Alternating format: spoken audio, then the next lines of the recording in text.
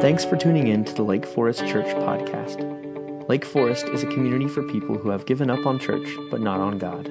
If you'd like to learn more about our churches in Huntersville, Davidson, and Denver, North Carolina, you can check us out online at lakeforest.org. Well, good morning, friends. It is such a joy to be here. So many faces that I love that I don't get to see as often because I'm over in Davidson, part of our family. So I just feel a need to pray after that video. So I'm going to pray and then we'll jump right in. Oh, Father, we come in this morning and the truth is the world sort of builds up this guardedness around our stories. That we sort of learn in this world to guard our stories. But God, help our hearts to rest in the fact that you know our story fully and that you love us in the midst of where we are in our story right now today, be that full and joyful or be that really struggling. Lord, we pray that through your words and through your Holy Spirit, you would speak into each of our stories this morning. And Lord, that you would open up our hearts to that truth and that possibility. Thank you, Father, for that kind of love to each of us. We pray that in the name of Jesus. Amen. Well, we are, as a Lake Forest family, moving purposefully towards Easter. And by that, I mean that we're individually and corporately asking God to show us, God, where am I broken? Where have I maybe started to believe a lie that the world is selling? Maybe where is there a truth about you that I don't know yet, or I've known for a long, long time that I've gotten lazy about, that's just gotten dusty? We're saying, God, would you help us to root those things out of our life, to root out brokenness, to root out lies we're believing, or laziness, or lack of knowledge. But not just that, then to put on. God, would you then put on your healing, your truth, a right picture of who you are and who we are to each other. So we're purposefully moving towards Easter as a church family saying, God, would you root out and would you then put on your healing? And some of you might be thinking, wow, if I really think about doing that, that sounds terrible. But when we have that feeling of maybe a little bit of fear of a holy God speaking that into me, a holy God speaking to me, Holly, here's where you're broken, here's where you're believing a lie, here's where you're lazy. When we feel that sense of fear, it's because we slip into this wrong picture of God. The world sort of tricks us into slipping into this picture of God like he's the great rule maker. Right? And he's just sort of watching out for, Holly, when you break one of those rules, so I can shame you and criticize you and condemn you. But that's not the God that we serve. The God that we serve, the holy God of the universe that made all that we see blooming right now, all that we are and everything that we have yet to know in this world, that God wants to pour compassion and forgiveness and love and strength over you. He wants you to feel so comfortable with him that you would actually feel comfortable using the word daddy for him. That God wants to bring healing where we hurt. He wants to bring truth where lies have crept in. He wants to give you a full life. That's his ultimate goal for you, is relationships that work, a full life, a life that has purpose and meaning. That's why he created you. So we're moving towards Easter purposefully. And we're going back to the very beginning of the church. Early on in the church, they identified, you know what? Here's 7 kind of root sins, root brokenness that a lot of our sin and brokenness stems from. And we're asking God to show us his healing in place of those broken places. And today, As we saw in the video, we're talking about sloth. We want to root out sloth, but then put on diligence. Put on diligence. Now, if you think about like how we understand sloth in our culture, like sloth in our culture today is kind of like said person is on the couch with a bag of Doritos, right? And they're about 2 hours into binge watching old reruns of The Office or Parks and Rec. Or maybe it's a bowl of ice cream and you're about 2 hours into Pinterest and Facebook, right? Or the list is on the counter of the to-dos and you're asleep in front of the football game again, right? So that, and you're like, I mean, I get that's not like super healthy, but 7 deadly sin? I mean, that seems a little harsh on the whole sloth thing. But that's because that's how society defines sloth. Hear how the wisdom of the church who's been listening to God over all these years, this is how the church defines it. It defines it as apathy, as a comfortable indifference.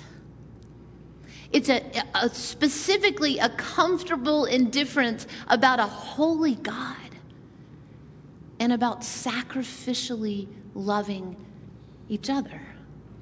And if we dig past that apathy and that comfortable indifference, you know what we get to?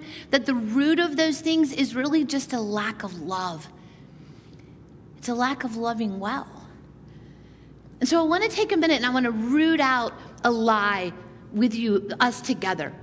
So we've been on this series and we've been talking about the fact that we all have broken places. The Bible calls it sin. It's places where, just if I'm going to be really honest, in my heart, I have this thing where I want to do it my way, right? And that's called a rebellion against a holy God. I want to do my time my way. I want to do my relationships my way. I want to do my career my way. I want to do my family and my friendships my way. It's a thing in my heart. Bible calls it sin. I call it a rebellion against God being in charge of me. And we all have this. We all have this. But here's the crazy thing about that. Because we're sinful, broken people, and we make societies, we make institutions, we make systems in this world. Get this. Those systems and societies and institutions have lies woven into them, have brokenness woven into them. And here's the lie I think that is spoken over us all day, every day right now in America. It is spoken over us so pervasively that we do not even see it and recognize it anymore. You ready? Here it is. Today's message for us in America. You are a consumer. You are a consumer. It's not what it was in my father's generation where men either went to college or they didn't even go to college and they went directly into the military. Because you know what was woven into their life, their truth of their society was, you're a servant. You're a patriot. Of course you would serve with your life. And largely in that generation, women were the ones that were staying home doing everything alone while they were away, and they were serving because it was woven into their understanding of who there was. You're a servant. And when I was a child, the message that was woven into my society and my understanding of who I was you're a neighbor. We knew every single person on our street. And if they were celebrating or if they were grieving, we were a part of that. Because woven into our society was, you're a neighbor. That's who you are. So here's what's woven into our society today. You are a consumer.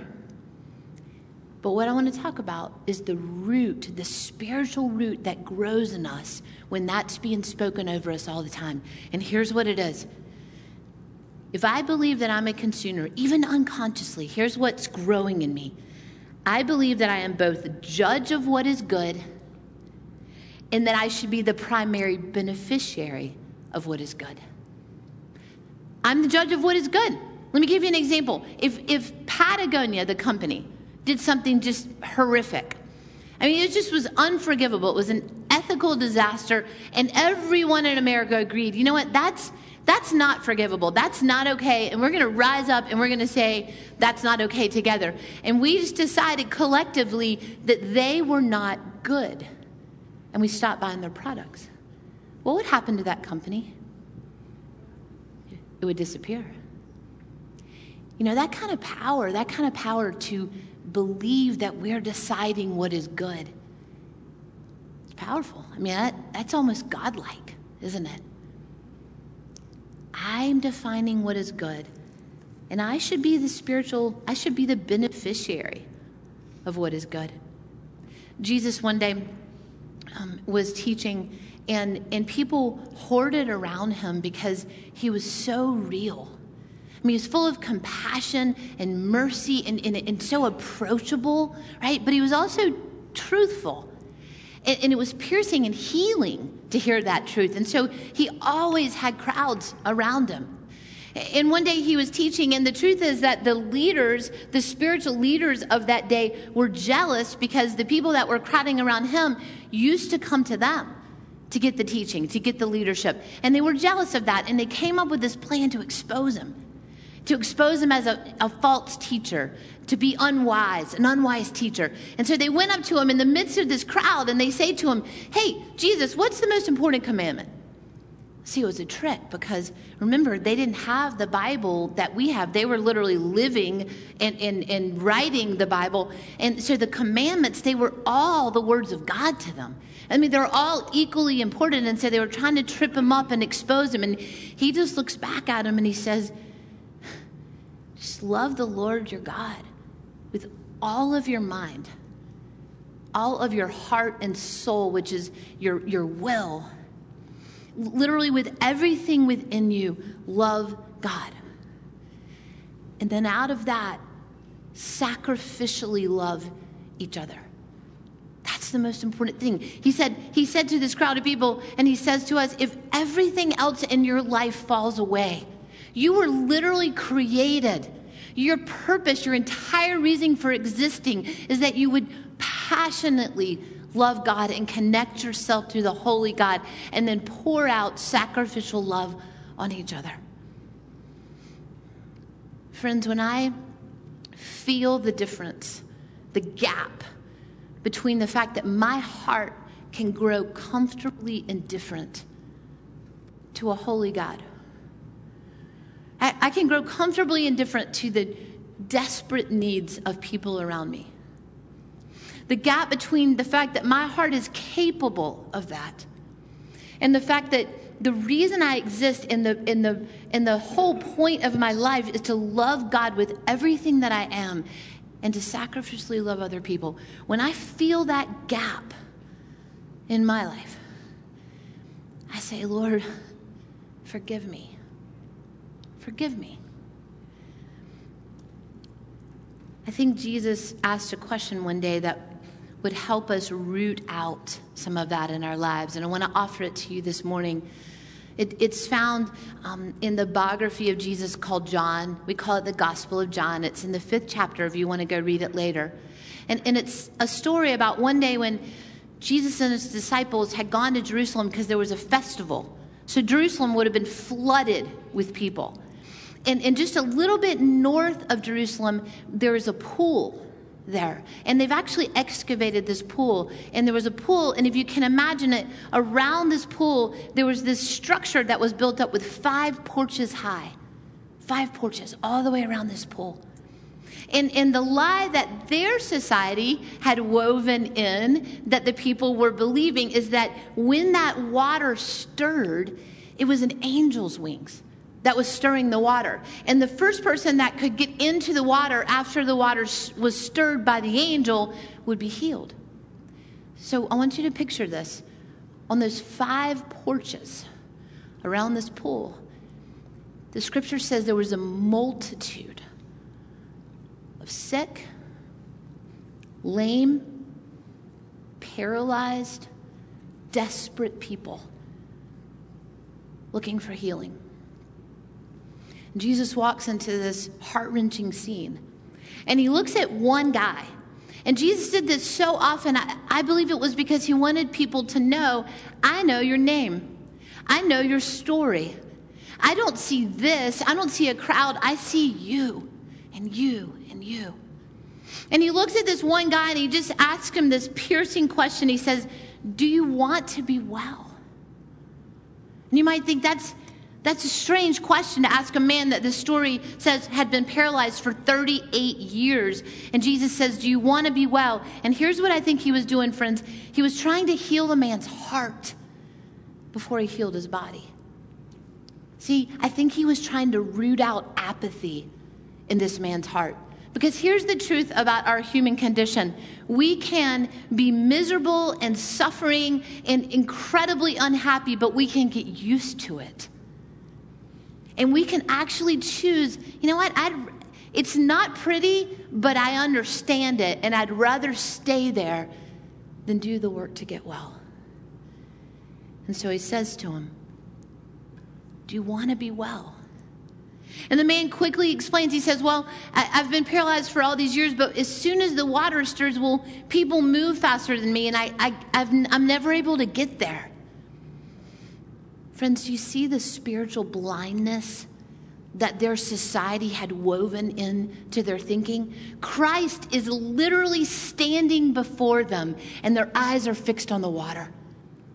Their society had told them the lie, your hope is in the water. They didn't even see him. So he says to the man,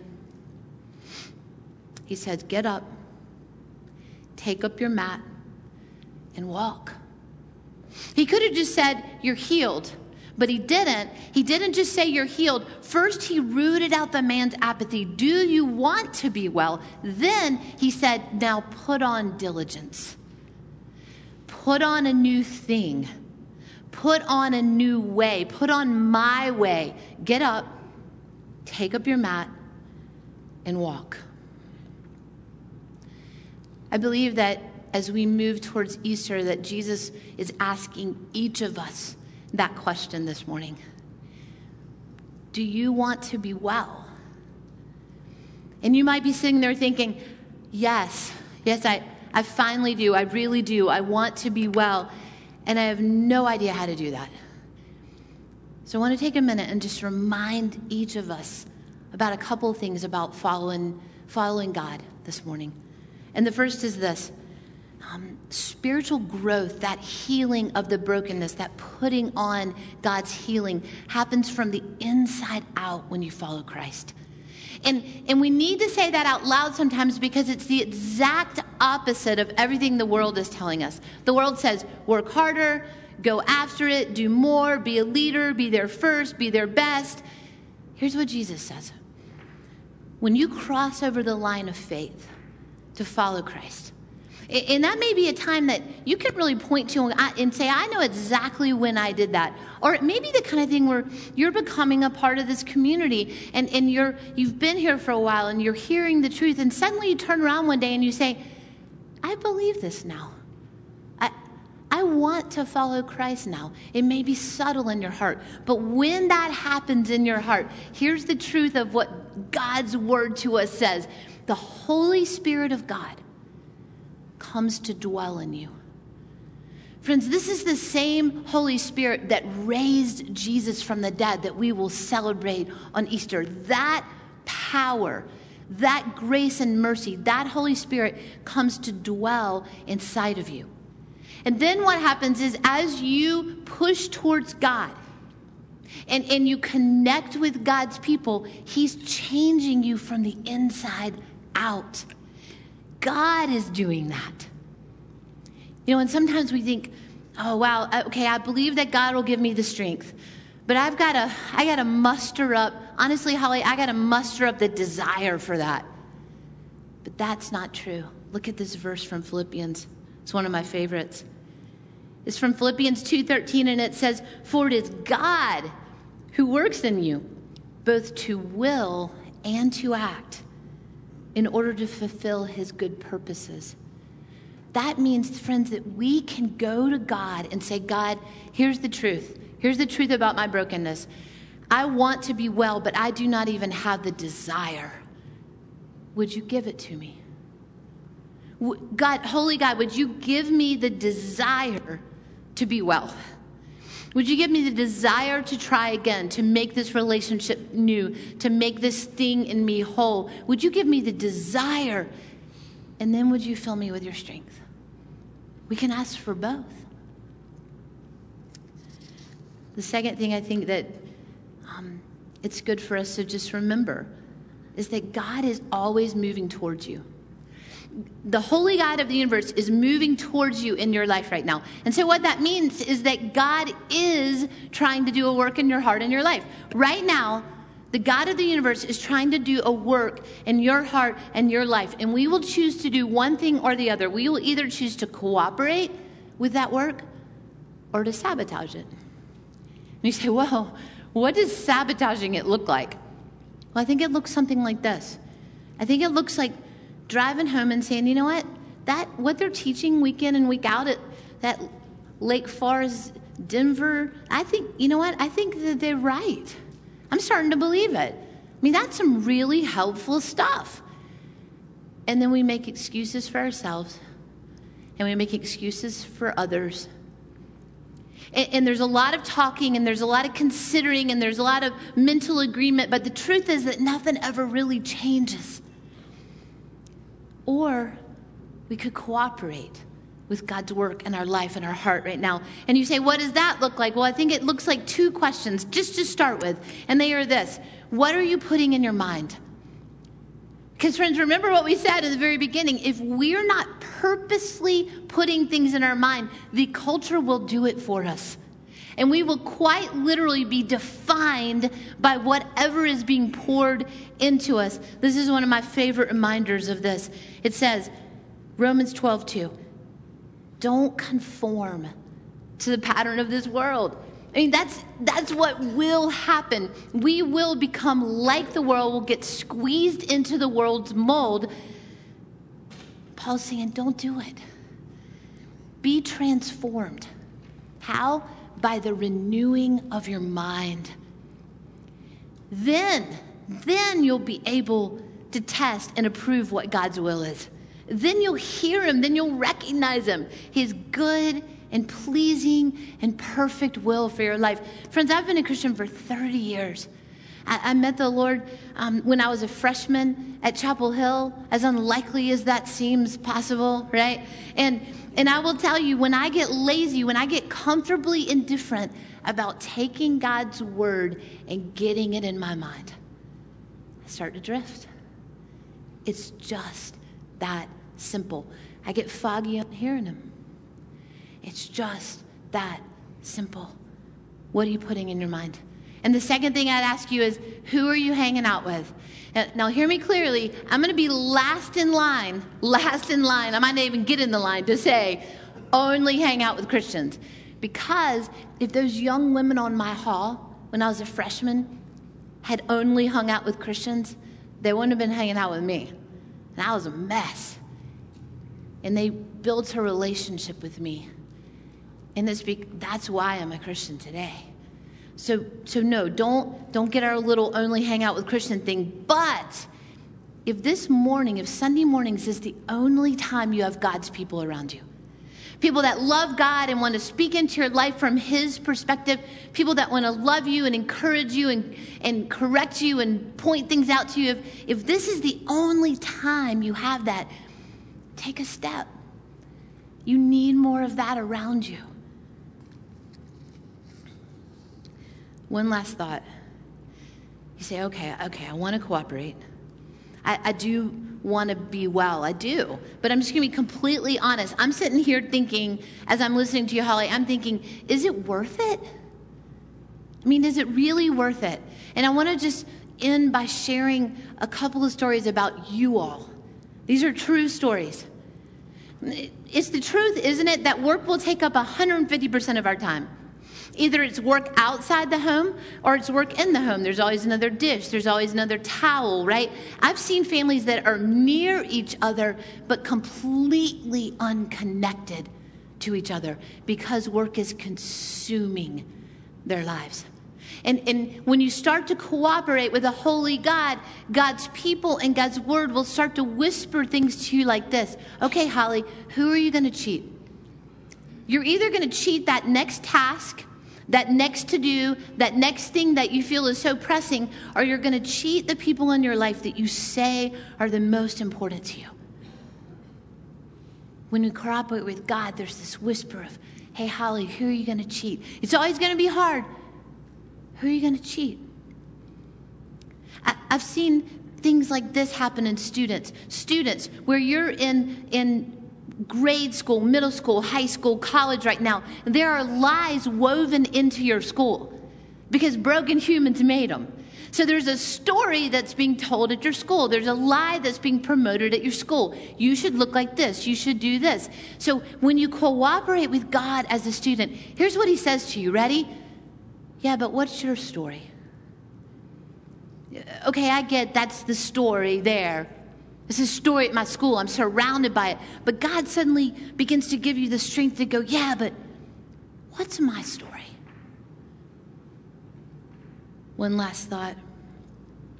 I've seen marriages that were contracts, right? Like they're a number of years in, and they're kind of like, you know what? I'm still here, not going anywhere, but like, don't ask me to change. Seriously, just give it a rest, because this right here, this is about as good as it's going to get. As a matter of fact, it's probably going to get worse before you kick the bucket, all right? And that's us slipping into a contract. And I've seen one person in a marriage start to really cooperate with God. And say, God, I'm going to ask you, and I'm going to put into my life new diligences. I'm going to put them into my marriage, new habits, new ways. And I'm going to start saying, Bill, I want for you everything that God made you to be. And I'm going to sacrifice my privileges and my desires and my time to help you become that. I'm going to help you win. And then suddenly when the other person begins to do that for you, now you have a covenant marriage. You have a marriage that's a covenant with a holy God who wants full life there. And a covenant with another person who is becoming in God all they were made to be. Friends, that's what happens in our lives when we cooperate with him. It is so worth it. I've seen it again and again and again. And so let me end by asking you this question this morning. Where might you be showing signs of apathy, a comfortable indifference in your life? Either towards a holy God or towards the people that God has placed in your life to love sacrificially. Where might that comfortable indifference be showing itself?